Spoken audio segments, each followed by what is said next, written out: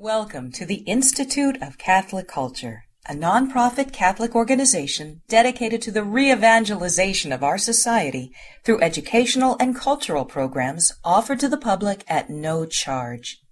This and other presentations, hundreds of hours of audio, are available for free on our website, www.instituteofcatholicculture.org. There you can listen to or download educational programs related to all aspects of our divine faith, and you can review our schedule of upcoming events. We hope you can join us in person. If you could please stand for a blessing from Father Edlison. In the name of the Father, and of the Son, and of the Holy Spirit. Amen. Bow your heads for God's blessing. May the God of peace make you perfect in holiness. May he preserve you whole and entire, spirit, soul, and body, irreproachable at the coming of our Lord Jesus Christ. To the prayers of the Blessed Virgin Mary, Saint Joseph, and all the angels and saints, may Almighty God bless you all, the Father, and the Son, and the Holy Spirit. Amen. Have a blessed evening. Our speaker this evening, a native of England, Joseph Pearce, is director of book publishing at the Augustine Institute and editor of the St. Austin Review, editor of Faith and Culture series, editor of the Ignatius Critical series editions, and senior instructor with Homeschool Connections and senior contributor at the Imaginative Conservative. His personal website is jpearce.co. The internationally acclaimed author of many books, which include bestsellers such as The Quest for Shakespeare, Tolkien, Man and Myth, and The Unmasking of Oscar Wilde, which he gave a talk on here. Joseph Pearce is a world-recognized biographer of modern Christian literary figures.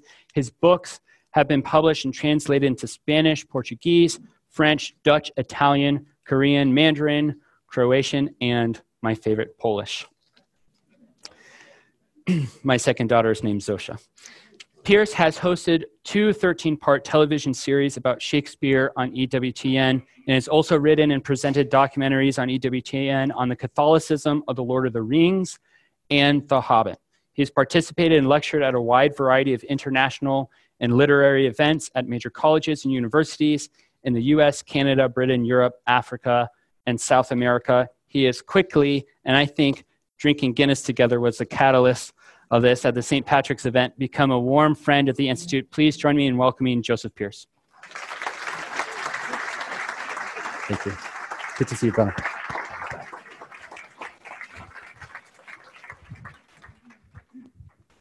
Good evening. Good evening. It's really good to be back here. I already felt honored to be part of what the Institute for Catholic Culture does, because it's just a marvelous apostolate. But having looked at the all-star cast I have lined up for the next 12 months, I'm tempted to say in Latin, Domine non sum dignus. Lord, I am not worthy. But it's great to be back. And you know, it's hard to beat giving a talk on St. Patrick's Day on St. Patrick, imbibing Guinness. I mean, how does one do one-upmanship on that? Well, speaking on John Henry Newman on the very day on which he's canonized, when we could not say yesterday, St. John Henry Newman, pray for us, where we can say today, St. John Henry Newman, pray for us. So the Englishman beats the Irishman. Sorry, mea culpa, maxima culpa. But of course, Newman, a great friend of Ireland as well, setting up the university there in Dublin. So, but it's really good to be back here again and to be speaking on our new saint, St. John Henry Newman. And I'm going to go through his life. The approach I'm going to take is going to be chronological.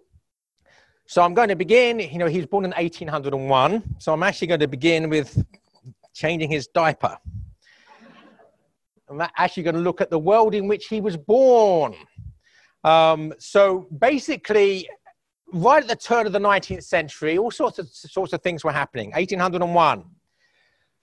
The previous century, the 18th century in England, had been the age of the Enlightenment. And the Enlightenment is a name that the Enlightenment gave to itself. It's an arrogant name. Everybody was in the dark until we came along, right? We're the enlightened ones. Everybody else is just in the dark. Another name it gave for itself is the age of reason. In other words, nobody knew what reason was until we came along. And one of the reasons for that was because earlier than that, and this of course plays directly into Newman's life, in the 1530s, a secular tyrant called King Henry VIII established a state religion and imposed it upon the people of England against their will. Now, as regards the Catholics of England, they resisted heroically for 300 years until Catholic emancipation, 1829, when Newman is a young man. But so from the 1530s until the 1820s, for almost 300 years, Catholics were actively persecuted in England. And for the first half of that period, for one and a half centuries, for 150 years, they were put to death for being Catholics. Catholic priests or harboring Catholic priests was punishable by death.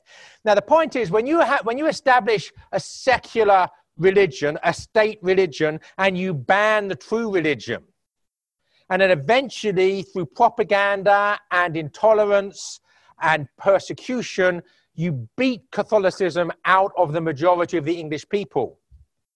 What happens is they don't go running to the secular religion, we've seen the light. They despise that religion from the beginning as an imposition by the secular government.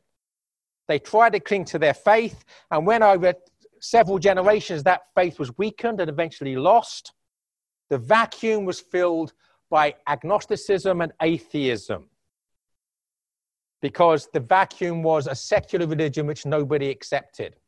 That's nobody. So overgeneralization, but that's the whole vacuum became secular England, and England blazed a trail in secularism, agnosticism, which is why England and Scotland had a head start in the so-called Enlightenment. The correct word for the Enlightenment is not enlightenment. As I said, that's a supercilious self-name that it gives to itself. The correct name for it would be the disenchantment, because those people did not believe we lived in an enchanted cosmos. Enchantment being a cosmos which is full of goodness, truth, beauty, that's sung into being. Enchantment, from Latin to sing, sung into being by a good creative artist, composer, God. So we have the disenchantment. And then in 1798, 3 years before Newman's conversion, a couple of poets, Samuel Taylor Coleridge and William Wordsworth, published a volume of poetry called The Lyrical Ballads. And this led to the birth of English Romanticism. I mean, it predated by some things, but this was really the explosion that set it off. So when Newman's growing up as a young man, he's basking in this English Romanticism. And what does that actually mean? Well, first of all, the Romantics were turning their back on the disenchantment, on the Enlightenment. They were seeking re-enchantment. So they were looking at the goodness and glory and beauty of nature and seeing in nature the God of nature. So in Newman's Apologia Pro Vita Sua, he acknowledges this, the influence of these Romantics, English Romantics, on the Oxford movement, on the movement within the Church of England of which he was a part. He mentions specifically in the Apologia Sir Walter Scott, not an Englishman, but a Scotsman. Heaven forbid I should get that wrong. Scottish and English Romanticism. So he mentions Sir Walter Scott, he mentions William Wordsworth, he mentions Samuel Taylor Coleridge as people that were seeking a new nobility, a rejection of the empiricism and godless scientism of the previous century. So you have this romanticism, if you like. Newman and his confreres are basking in this romantic re-enchantment. Now, one manifestation of that re-enchantment is this disgust with the Enlightenment, this disgust with the turn away from religion, and the playing of leapfrog. So these people in the Romantics sought to leapfrog over the whole of the period of the late Renaissance and the and the Enlightenment and find something purer and holier and that has more nobility. So this led to the rise of neo-medievalism, a new love for the Middle Ages in the 19th century. And we'll see how this plays directly into Newman and his conversion. There were three major manifestations of this neo-medievalism. The first was the Gothic revival in architecture. And again, the Houses of Parliament is the most famous example of the Gothic revival in architecture. But when it became legal to build Catholic churches in England again, following emancipation, most of those new churches that were going up were built in the neo-Gothic style. The leader of the Gothic revival, Augustus Pugin, was a convert to the faith. And at this point, there weren't many converts. You had a few tens of thousands of really heroic Catholic Englishmen, English families that had stayed true to the faith for 300 years. But there weren't really any converts. So Augustus Pugin is part of a trickle of converts in the 1820s. Another manifestation is the pre-Raphaelite brotherhood in art. So as the name suggests, they were seeking a purer vision that was pre-Raphael. So the early Renaissance and the medieval rather than the late Renaissance and what came after. So there are two manifestations. But the third manifestation of neo-medievalism was the Oxford movement within the Church of England, of which John Henry Newman was the leader. And what the Oxford movement sought to do was to graft the modern Anglican Church onto the pre-Reformation English Church, to say basically that the 19th century Church of England was the same church as the pre-Reformation, pre-Henry VIII church for thousands of years in England. And they talked about a via media, a middle way between the errors of Rome and the errors of Geneva. In other words, the errors of Roman Catholicism and Protestantism. But they considered themselves to be Catholic because they were trying to graft themselves onto a pre-Reformation church. So throughout the 1830s, the Oxford movement had a significant influence within English culture in general and the culture of the Church of England in particular. The rise of what became known as the High Church.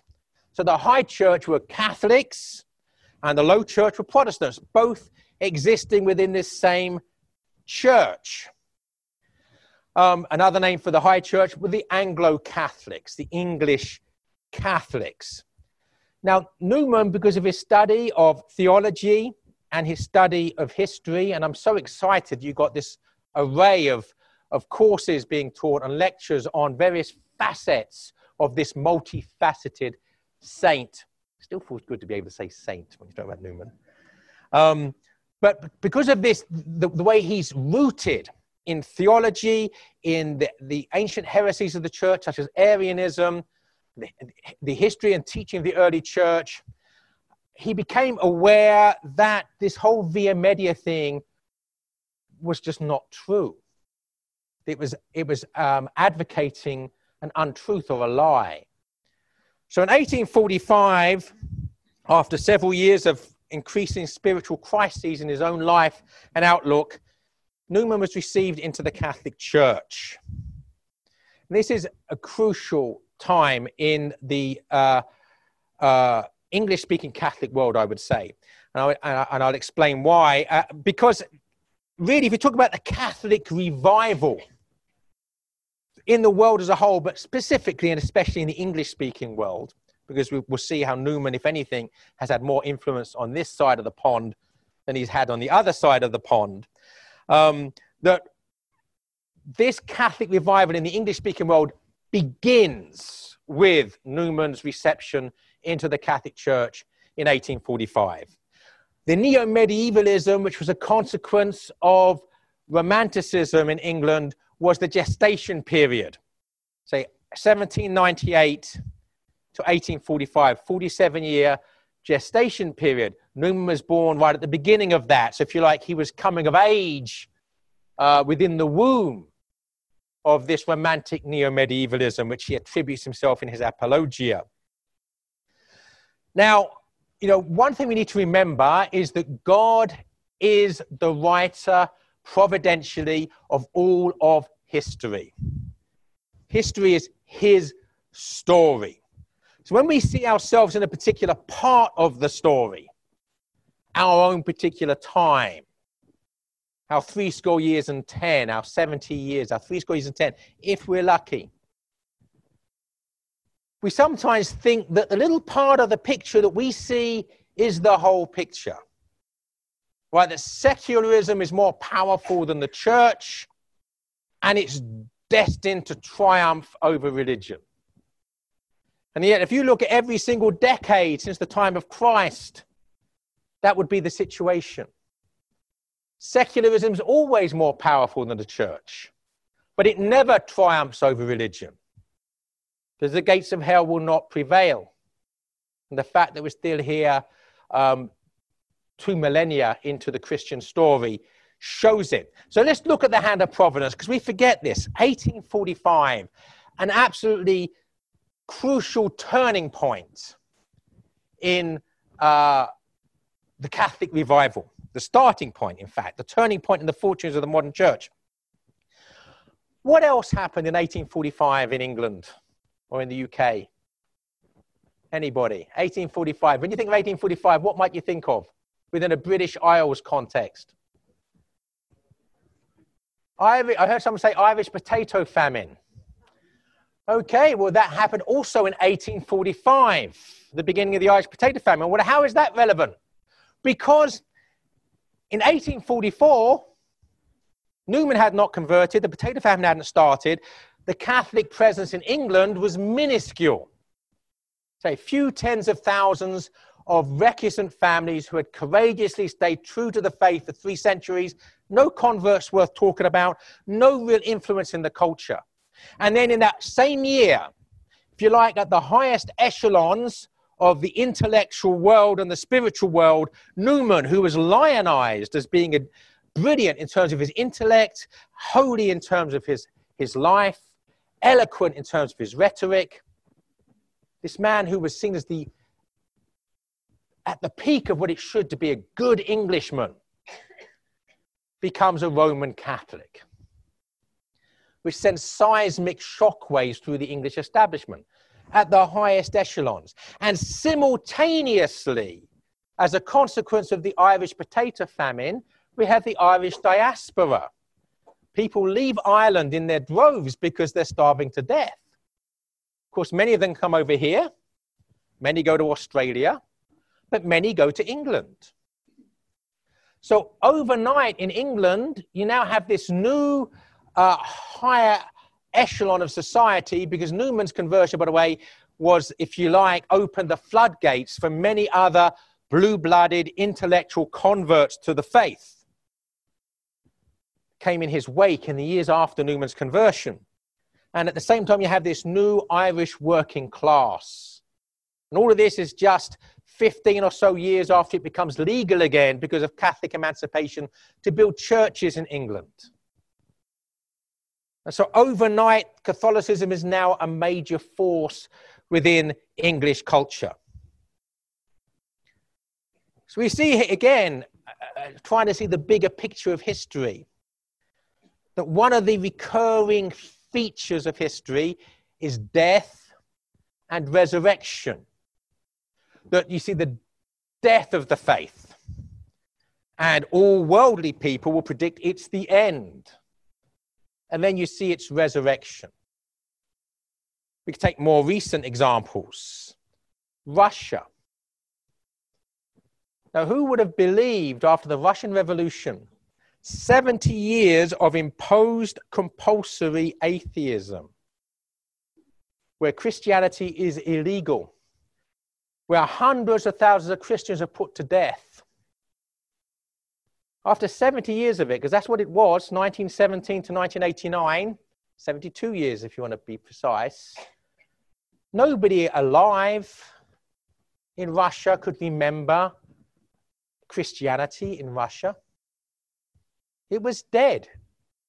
If you're a worldly person, that's the end, right? There's no memory. There's no living culture. It's over.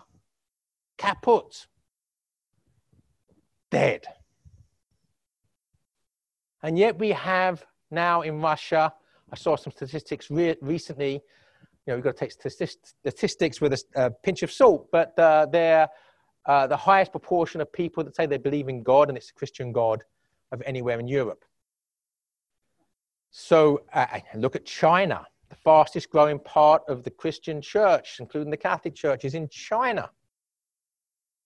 Right? There's something about, as G.K. Chesterton said, the church is always dying and being born again because Christians worship a God that knew the way out of the grave.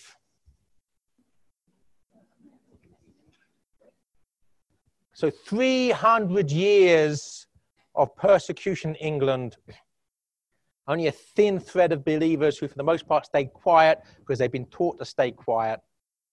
And then all of a sudden, this resurrection. So let's look at Newman now and his contribution. One of my colleagues at the Augustine Institute has edited 2 volumes of meditations on Newman. And I want to recommend them to you. One is called Waiting for Christ, and these are selections from Newman's sermons as meditations for Advent. Perfect time to be thinking about buying that. And then the other one is The Tears of Christ, which is meditations for Lent. And again, these are extracts from St. John Henry Newman's sermons, which are marvelous. But what's wonderful and weird at the same time about them, I use weird, by the way, in the original Anglo-Saxon sense of the word, W-Y-R-D, in Old English, that which basically is full of the mystical presence of God's providence. Not weird as in wacky or odd, right? That basically these sermons, the vast majority of the sermons that we know of Newman were actually preached before he became a Catholic. But what's astonishing about them is how profoundly Catholic they are. And we shouldn't be that surprised because those of you that have read G.K. Chesterton's Orthodoxy, a book which is certainly orthodox, was published in 1908, 14 years before Chesterton's own reception into the church. Newman and Chesterton thought like Catholics, believed like Catholics, and preached like Catholics long before they signed the dotted line. And there are various reasons for that, but that would be a sidetracking. So Newman as this wonderful, gifted preacher, which we can see in his sermons. But he's also a wonderfully gifted theologian, and I don't think that it's going to be very long before St. John Henry Newman is named as a doctor of the church, which would be another reason to celebrate. And this will be certainly in part or in main part because of his theology. And perhaps the most important thing about Newman's theology is his development of Christian doctrine. His essay on the development of Christian doctrine. Now, this can be misunderstood, and it certainly wasn't misunderstood by Newman. But the idea of development of Christian doctrine means that the Catholic Church's teaching can change. But that's not what Newman means. Newman means it can develop. The Catholic Church can never teach or preach something that contradicts what it taught and preached before. It's impossible for it to do that. The better analogy is the analogy of a tree to understand what Newman's getting at with his development of Christian doctrine. And I love to quote Tolkien on this, one of my favorite sayings of Tolkien from one of his letters. And it came out in the madness or mania of the modernism that followed in the wake of the so-called spirit of Vatican II. All sorts of wacky ideas that were never in any of the Vatican II documents are being put forward as being, well, they're not in the documents, but they're the spirit of it. What Tolkien said, and this is absolutely in keeping with what Newman teaches in his understanding the development of doctrine. He said, I don't understand this mania for the so-called purity of the early church. Why should we believe that a sapling is superior to the full-grown tree? Why is a 100-year-old church superior to a 2,000-year-old church? See the image of the tree, right? He says, and even if the sapling was superior to the tree, even if it were true, if you chop down the tree looking for the sapling, you don't find the sapling, you kill the tree. There's a whole understanding that what the church moves through the centuries. Of course, St. Athanasius had to deal with the Arians. He didn't have to deal with the communists. He didn't have to deal with the Marxists. He didn't have to have a view on what Karl Marx taught, on what Friedrich Nietzsche taught, or what the rise of the Nazis have to show us about the teaching of Christ and the truth of the gospel. But a 2,000-year-old church does have to do that. But it responds to those modern heresies as it responded to the ancient heresies with a timeless, perennial, unchanging truth. That the sapling and the full-grown tree are the same tree. So again, the ecclesiology, which Newman again helped us to understand much more clearly, of the church as the mystical body of Christ.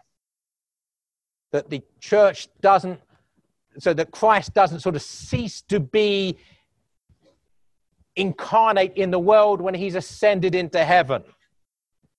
He establishes a church. He says that what is bound by St. Peter will be bound in heaven. What is loosed in heaven. He leaves sacraments. He leaves especially the sacrament of the Eucharist, where he is really incarnately present with us. The church is the mystical body of Christ, something which Newman's theology, the development of doctrine, helps us to understand. As distinct, by the way, from modernism, which was a heresy condemned by St. Pius X and was despised by John Henry Newman because he saw the impact of it, especially in the Anglican Church. Modernism believes that the church has to move with the world. Whatever is fashionable and powerful in the world, the church has to accommodate. And of course, that could be different things in each generation. But and we know what it is, various manifestations in our own generation. But as this is transient, I'm not going to waste our time on it. But what they have in common is they are all secular. They are all worldly. They believe in a heaven on earth. And they're all rooted in the first and the worst of sins, which is pride. Chesterton says, we don't want a church that will move with the world. We want a church that will move the world. Okay, so Newman the theologian. Newman the philosopher.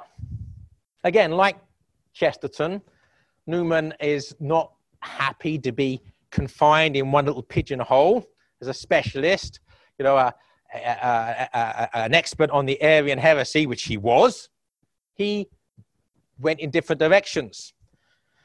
And as a philosopher, he's probably best known for his grammar of assent. And the important thing about this, as Newman states specifically and explicitly in that book, is that the church insists on the connection between fides et ratio, between faith and reason. The church never asks us to believe something which is irrational. And indeed, the whole point of the grammar of assent is to prove that the assent that we give to Orthodox faith is something which is rooted in reason.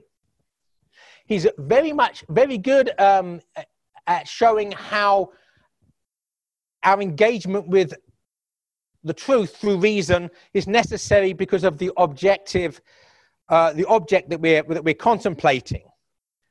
that truth, this aspect of reason, is the one reasoning and the thing upon which reason is being used. It's getting beyond ourselves. Same thing with beauty. But where I think he really, because this has obviously been done by other philosophers, going right back to the Greeks and St. Thomas, etc. But where I think he really hits home is the subjective dimension of this engagement with the other in the existence of the conscience. The fact that we have a conscience suggests that we are answerable to something beyond ourselves. Because the conscience, if you like, is the voice in the ear that tells us that what we're doing and what perhaps at this particular moment we want to do, we shouldn't be doing. If we didn't have a conscience, we'd do exactly what we want all the time. Even though doing what we want is often self-destructive and destructive of others. So he says, that in culture, the voice of conscience is the voice of God. But certainly the very fact that other voice, which transcends, if you like, supersedes our selfishness, is itself an indication of something which is other and beyond us. An indication of the existence of God. And he talks about children. He says our children understand this instinctively. In chapter 5 of the Grammar of Assent, he states specifically the children get this. Children don't need to be taught conscience. Now, as I was reading Newman on the instinctive, he used the word instinct, the instinctive way in which children just understand the difference between good and evil, between right and wrong. I'm reminded of Tolkien, again in his famous lecture or essay on fairy stories. He's responded to a critic that says that children want to know whether something is true or not. So, of course, if it's a fairy story, you'd have to start talking about what do we mean by true, because, can you go and visit Cinderella physically? Can we get in a bus and go and visit? No, you can't, right? Because she's not in these three dimensions where we find ourselves now. He says, yes, they do ask that question. They do want to know whether something is true or not. But he says that children, and Tolkien had several, and read to them and wrote for them. The Hobbit was written for his own children. He said, but more than that, they want to know what's right and wrong, what's good and evil, who's on the right side. They want to get that right from the beginning. Right? They want to be rooting for the good guy. And that is actually more important in the child's imagination than whether it's true or false. They're happy to suspend their disbelief, but they want to make sure they're not backing the bad person. So this essential, in the Latin sense of the word, essential esse, to be, this aspect of our very being, which is conscience-rooted and conscience-centered, is itself a suggestion of the existence of God. And of course, the Grammar of Assent is ultimately assenting to our conscience. Now, he uses other arguments for the existence of God, or how our reason can assent to faith. And he uses the understanding of circumstantial evidence, shall we say, sort of evidence that's used in a court of law. And if we were a jury, none of these particular individual pieces of evidence would be sufficient to convict us, or to convict the criminal, right? To convict us of the guilt of the defendant. But when you put all of this evidence together, right, and so that there's a convergence of evidence, then you make a judgment based upon that accumulation of convergent evidence, each of which, if you took it apart, would not be enough. But the point is, you don't take it apart because it all goes in together. It's all part of the picture. This sort of idea of convergence, another analogy he uses, which I like, is that he keeps reminding us we are not omniscient. We're not all-knowing. So we have to make judgments based upon our own understanding and experience, although it has to be subject to reason, okay? And he talks about convergent lines. Now, if the lines are converging, but only very slightly, they might even look to be parallel lines, but they're not. We can see that they're converging. We might not see where the two lines meet, but we know they're going to meet because we see the convergence of evidence. So what Newman's doing there, and you can see he's engaging with modern philosophy. And the fact he acknowledges that most modern philosophers will argue against this, but he then argues that their argument against it takes a Thomistic approach in this, right? He recognizes, acknowledges the argument against, and then responds to that. That he's trying to reassert, to reaffirm that Christian belief is rational. It's not about feelings, not about prejudices. And I would say when he accentuates the importance of the conscience, I would like to stress a harmony or a dovetailing of what Newman is teaching with the teaching of St. Thomas Aquinas, because Newman as a convert is not Thomistic in the sense that his training is not specifically Thomistic. It's often a case of great minds thinking alike, and I think this is an example. So for instance, and I think I may have mentioned this during my last talk, or perhaps the webinar on Hopkins that I did, but the modes of perception that Aquinas insists upon is that all perception of the real, all perception of reality is rooted first and foremost in virtue. And especially and specifically the ultimate virtue, which is humility. And some of you say, Hannah, what's the greatest of the virtues? Is love, right? Not humility. I would really say, by the way, that when you understand the two, they are the same thing. Love is to voluntarily give ourselves to the other person, to put ourselves second or last.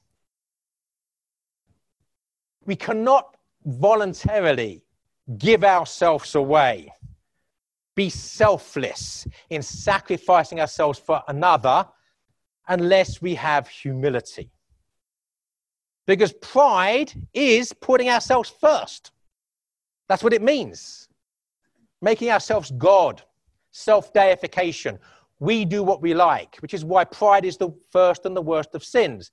It's through the sin of pride that we give ourselves permission to commit the other 6 deadly sins, right? Once we're our own God and we make our own rules, we can do what we like. So humility is the antidote to that poison of pride.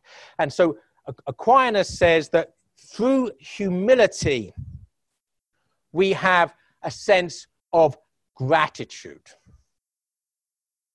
And it's through that sense of gratitude that we have a sense of wonder.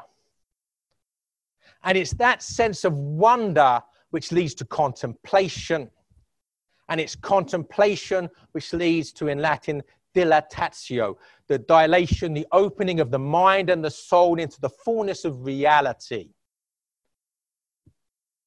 So let's take this now and harmonize it with Newman. Humility leads to gratitude. Gratitude brings a sense of wonder.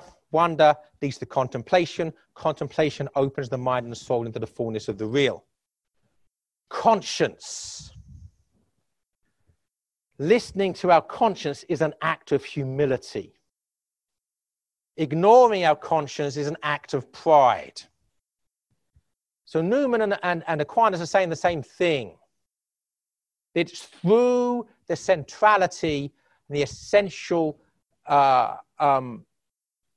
wholeness of the conscience that we come to an understanding of the real, that we can assent to other truths. In the absence of that, if we kill the conscience, we kill our ability to assent to anything except our own self-gratification. And the tragedy of that, of course, is that self-gratifying is never satisfying. And again, the Latin for satisfaction, satis, meaning enough. The one who's addicted to themselves is an addict. Addicts never have enough. Okay, so this is Newman. We've talked about Newman, the preacher. We've talked about Newman, the theologian. We've talked about Newman, the philosopher. I would like to end with Newman as the great literary figure, one of the greatest writers that the English language has ever been gifted with. His literary legacy. And the 20th century critic George Levine called Newman the greatest literary stylist of the 19th century. Now think about that. Chesterton wrote a book called The Victorian Age in Literature. The Victorian Age in literature is a golden age in literature, with the possible exception of the Elizabethan age in literature, and that's really because of the giant figure of Shakespeare. It's the golden age. The Victorian age is the golden age in English literature ever. And this 20th century critic, a reputable 20th century critic, George Levine, thinks that Newman was the greatest writer of that golden age. Now, even if we want to disagree with him, the fact that it's even possible for a literary critic of his caliber to make that claim and not be laughed off stage proves that Newman is one of the finest writers in the English language. Now, we see this in all of his writing. That's why he's a joy to read. The enjoyment is also an endurance to the modern reader, because we have got used to a dumbed down, journalistic, short, snappy, 10-word sentence way of reading. Newman can give us one sentence that could be 200 or 300 words long. He uses dinosaurs, those extinct monsters, the colon, the semicolon. And he uses them with brilliance. But what it does mean, of course, is you have to take time. And I've given talks on poetry where I say that one of the most glorious, beautiful, and most powerful things about poetry is that poetry demands the taking of time. And we need to remember in this context that we can't make time. Right? As Hopkins says, we're soft sifted in an hourglass. All of our sand of time. Each of us has our own amount of sands of time. We all have our own unique amount, and it's different for all of us. And it's sifting through that hourglass as we speak. And when it gets to the end of it, we will die. And there's nothing we can do about it. So we're soft sifted in an hourglass. We can't make time. But what we can decide is, as Gandalf would tell us, what to do with the time that is given. Do we spend our time wasting time or taking time?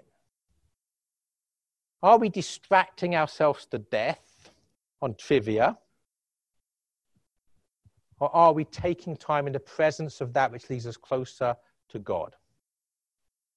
Great poetry is time taken, not time wasted. Reading the prose of John Henry Newman is time taken and not time wasted. And the glory and beauty of his prose, as I said, can be found in his sermons, even in his theology, and even in his philosophy, because of his writing style. But of course, it's going to be seen probably at its most beautiful in his literary work. And I'm going to begin with literary work, actually, with a work of non-fiction. And that's his very famous Apologia Pro Vita Sua, the apology for his life, or the defense of his life, where he answered a libelous suggestion that he was condoning lying and that he was a liar himself. And this masterful defense of his own progress towards conversion and his life as a Catholic after conversion is, in my opinion, second only to St. Augustine's Confessions as a spiritual autobiography and conversion story with power. So I recommend it. Not easy reading. Not only because of Newman's style, but because Newman is getting to grips with the various debates and struggles within the Anglican Church in the 1820s and 1830s and early 1840s. Now, if we're not rooted in that particular history, we're not going to understand it. But I mean, I read it as a young man, sometime around my conversion, before I knew virtually nothing about any of this. And it taught me a great deal. Then we have Newman as a novelist. There aren't many saints who are novelists. Another reason to be cheerful. St. John Henry Newman, the novelist. He wrote published in 1848, just 3 years after his conversion, Loss and Gain, which is a fictionalized, quasi-autobiographical story of a young man's conversion to Catholicism, arguing with his various friends about various aspects of things. Much more accessible than the Apologia, covering much of the same ground. So if you want the easy approach, go for the novel. He also wrote another novel called Callista, which is a novel set in the early church, but it's also a conversion story, but it's set in the catacombs. And again, Newman, his work in history, did an awful lot of work with the early church fathers. So he was writing about what he knew about. Incidentally, by the way, this was a time when bishops of the church and hierarchy of the church went in for novels, because around the same time as Newman was writing this, Cardinal Wiseman wrote another novel set in the catacombs called Fabiola. So clearly, in those days, they wouldn't get him in the act. But Newman as a poet, and it was mentioned, I think, earlier about the dream of, I think that it was pronounced Gerontius. It can be pronounced either Gerontius or Gerontius, and the Latinists will argue with you ad nauseum on the topic. But the dream of Gerontius is basically a longer poem. It's the most ambitious of Newman's poems, about a man's death and his being delivered by his guardian angel into the loving arms of purgatory. And I know that C.S. Lewis found Newman's vision of purgatory much more conducive to his own imagination than Dante's, although Dante was a major influence upon him, or Thomas More's. And of course, Newman had his own purgatorial visions, particularly in The Great Divorce, inspired in part by Newman's understanding of these things. That long poem, Newman's Most Ambitious, was actually turned into an oratorio by Sir Edward Elgar. So you can actually not just read the poem, you can go out and listen to it. He's also penned as poems that became well-known hymns. Lead kindly light, praise to the holiest in the height. And like other great priest poets, such as one of my favorites, St. Robert Southwell, I'm pleased to have the opportunity to mention him in passing. Also a fine poet, influence upon Shakespeare. But as a priest and a priest poet, the poetry is also preaching and teaching. And if it's done well, not in a way which grates, but in a way which delights. So St. Robert Southwell gives us poetry on the Blessed Sacrament of the altar, basically where he's arguing with the Anglicans of his time about the real presence in the Eucharist and such like. Newman does the same thing. So he has a poem called The Golden Prison. I don't know if anybody knows their Newman, but what's The Golden Prison about? Nobody knows their Newman. The Golden Prison is about purgatory. So we have this understanding. What Newman's doing is defending the Catholic faith, defending the teachings and doctrines and dogmas of the Catholic faith to non-Catholics, teaching and preaching. He has another poem called The Sign of the Cross. And again, one thing that's going to differentiate a Catholic from a non-Catholic is a Catholic will do this when he prays, right? It gives us away in public. So he writes a poem called The Sign of the Cross, where he talks about that. It's not just a sign. It's a prayer. Just the action, regardless if there's no words attached. The action itself is a prayer. And he says a powerful prayer. And who knows, when we do this, whether some soul in another part of the world is strangely and mystically comforted. Now, my favorite of Newman's poetry is The Pilgrim Queen. It's very medieval, very simple, but basically it's a story, tells a story about this vision of this queen.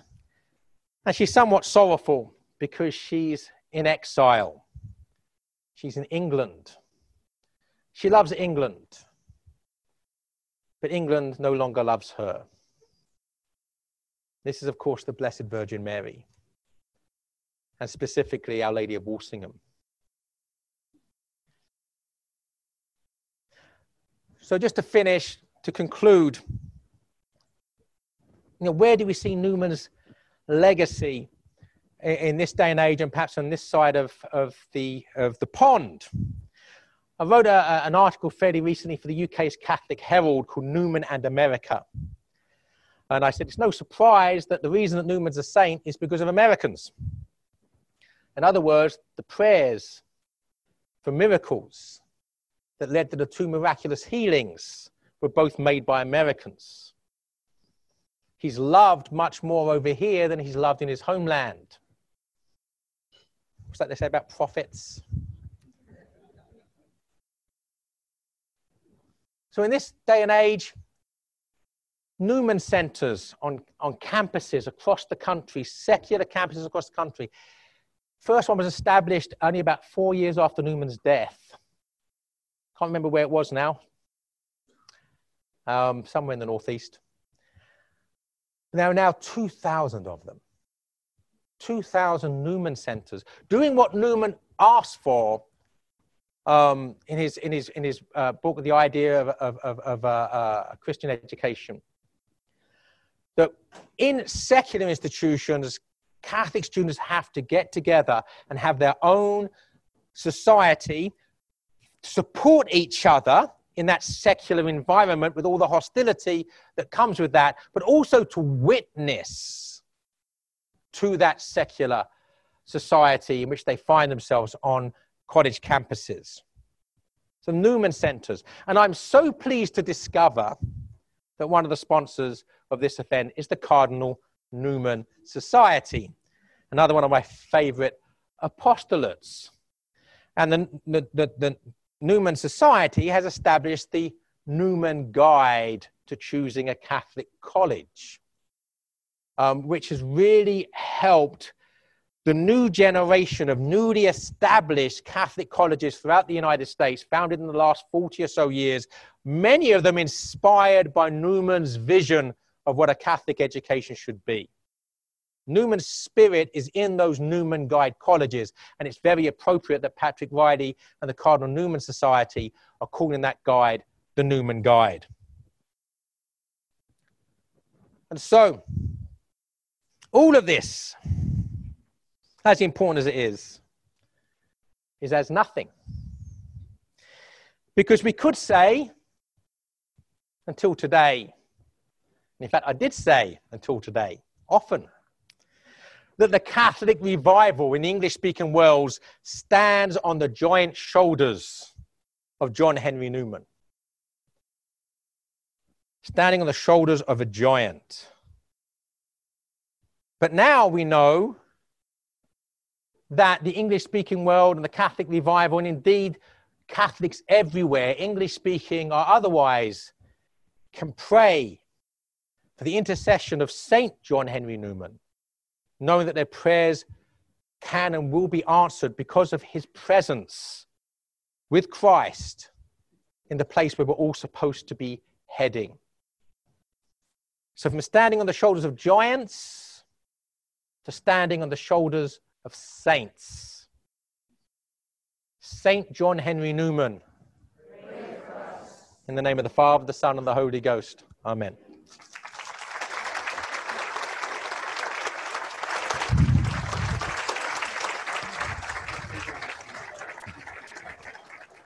Two quick questions, and I think this kind of relates to our times. To the extent that you know, could you talk about Newman's view on papal authority and his various letters with respect to that?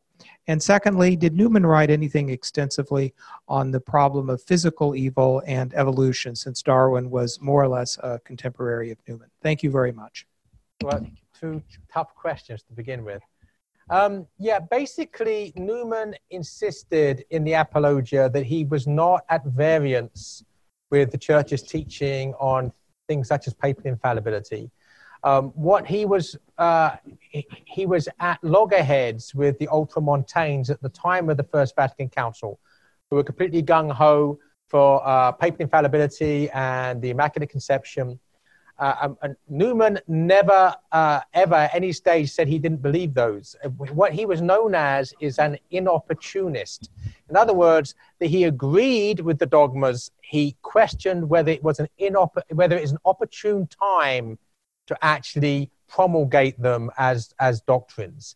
It was inopportune, so an inopportunist. But it's not because he didn't believe. It was about whether it was the right time to be making that a definitive item of dogma. So that's in the Apologia, he's absolutely very much at pains to say, I am not at variance with the teaching of the church on these issues. Now, as regards Darwin, that's a very good question. He does talk about evolution, and I know that I can't remember if it's in the Apologia or not offhand, but there certainly is a biography of Newman, a very good one, by Meriel Trevor. What's it called now?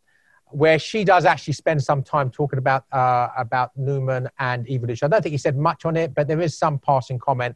Unfortunately, my memory is not up to remembering what exactly it was. But Meriel Trevor's book, which I can't even remember what it's called now, and she wrote a 2-volume, sort of more scholarly, weighty biography of Newman. It's not that; it's a sort of a more accessible later volume published, I think, in the late 1970s. If you look at Meriel Trevor, Meriol Trevor, and it's certainly, there's a discussion of Darwin and evolution in her book on Newman there.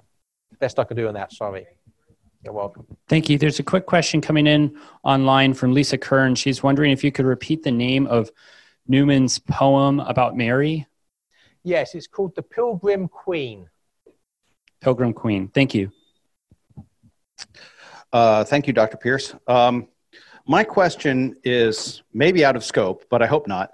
And it's actually about Rome's decision to incardinate John Henry Newman. Specifically, it seems kind of peculiar in such that Rome seems to have concentrated for a couple of centuries on Counter-Reformation Europe and the North Africa and the immediate Islamic world, and not paid that much attention to England. So their decision to incardinate him seems something of a departure. Can you comment on their decision-making process and what their motivations were in taking this step? Well, some of this is conjecture. I don't know that you can state it explicitly, but I think it was Pope Leo XIII trying to be a peacemaker. So there is known tension between Manning and Newman. And when it was decided that to make Manning a cardinal, then I think Leo XIII decided to make Newman a cardinal at the same time, and to say, look, regardless of whatever differences you've had, this supersedes that. I think that was the intention of it, to make sure that both men were made cardinals, so that first of all, so that the Pope was not being seen to be partisan, right? To make one a cardinal, not the other, would make Leo XIII appear to be on the side of one or the other in the ultramontane, inopportunist discussions that happened earlier. But also, I think, just to be a peacemaker, to say that basically some things supersede and transcend the disagreements you've had. That would be my conjecture on the topic, but I'm not going to say that's definitive. Could you assess the influence that St. John Henry Newman had on the Council Fathers in Vatican II? Well, I mean, certainly everybody likes to claim Newman. because he's a giant, and obviously the fact he's been canonized has confirmed that, right? But as his theological, specifically his theological influence has been profound for a very long time. And we have his essay on the development of doctrine, the idea that yes, the church can develop its doctrine. It has been used by both sides. In other words, those that are authentically believers in the development of doctrine and those that are actually believers in the changing of doctrine. And there's a very big difference. And I think sometimes Newman's been claimed by those people. Again, the technical term for those people is modernist, and it's a heresy. And Newman would have been absolutely, I say horrified. I think somebody in heaven's not horrified by anything. But certainly would not be comfortable with anybody who's a modernist theologically employing his name to sanction their heresy. All right, we'll conclude with this question coming from online from Catherine Murch. She's wondering if you could please clarify the point that you were making about convergence. Was convergence a good thing or a bad thing? Well, I think that Newman just uses it in the Grammar of Assent as an analogy to talk about how if various aspects of knowledge or our understanding of reality are converging towards one particular view of things, then that convergence in itself should be seen as further evidence. And he used the analogies of convergent lines. So yes, it's a good thing. It basically it's a further means of that grammar of assent to belief in God that he's talking about. Excellent. Thank you so much, Mr. Pierce. My pleasure.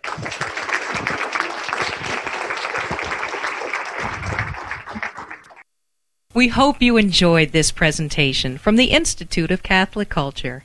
If you'd like to learn more about the mission of the Institute and how you may become a part of this important work, please visit our website at www.instituteofcatholicculture.org or call us at 540-635-7155.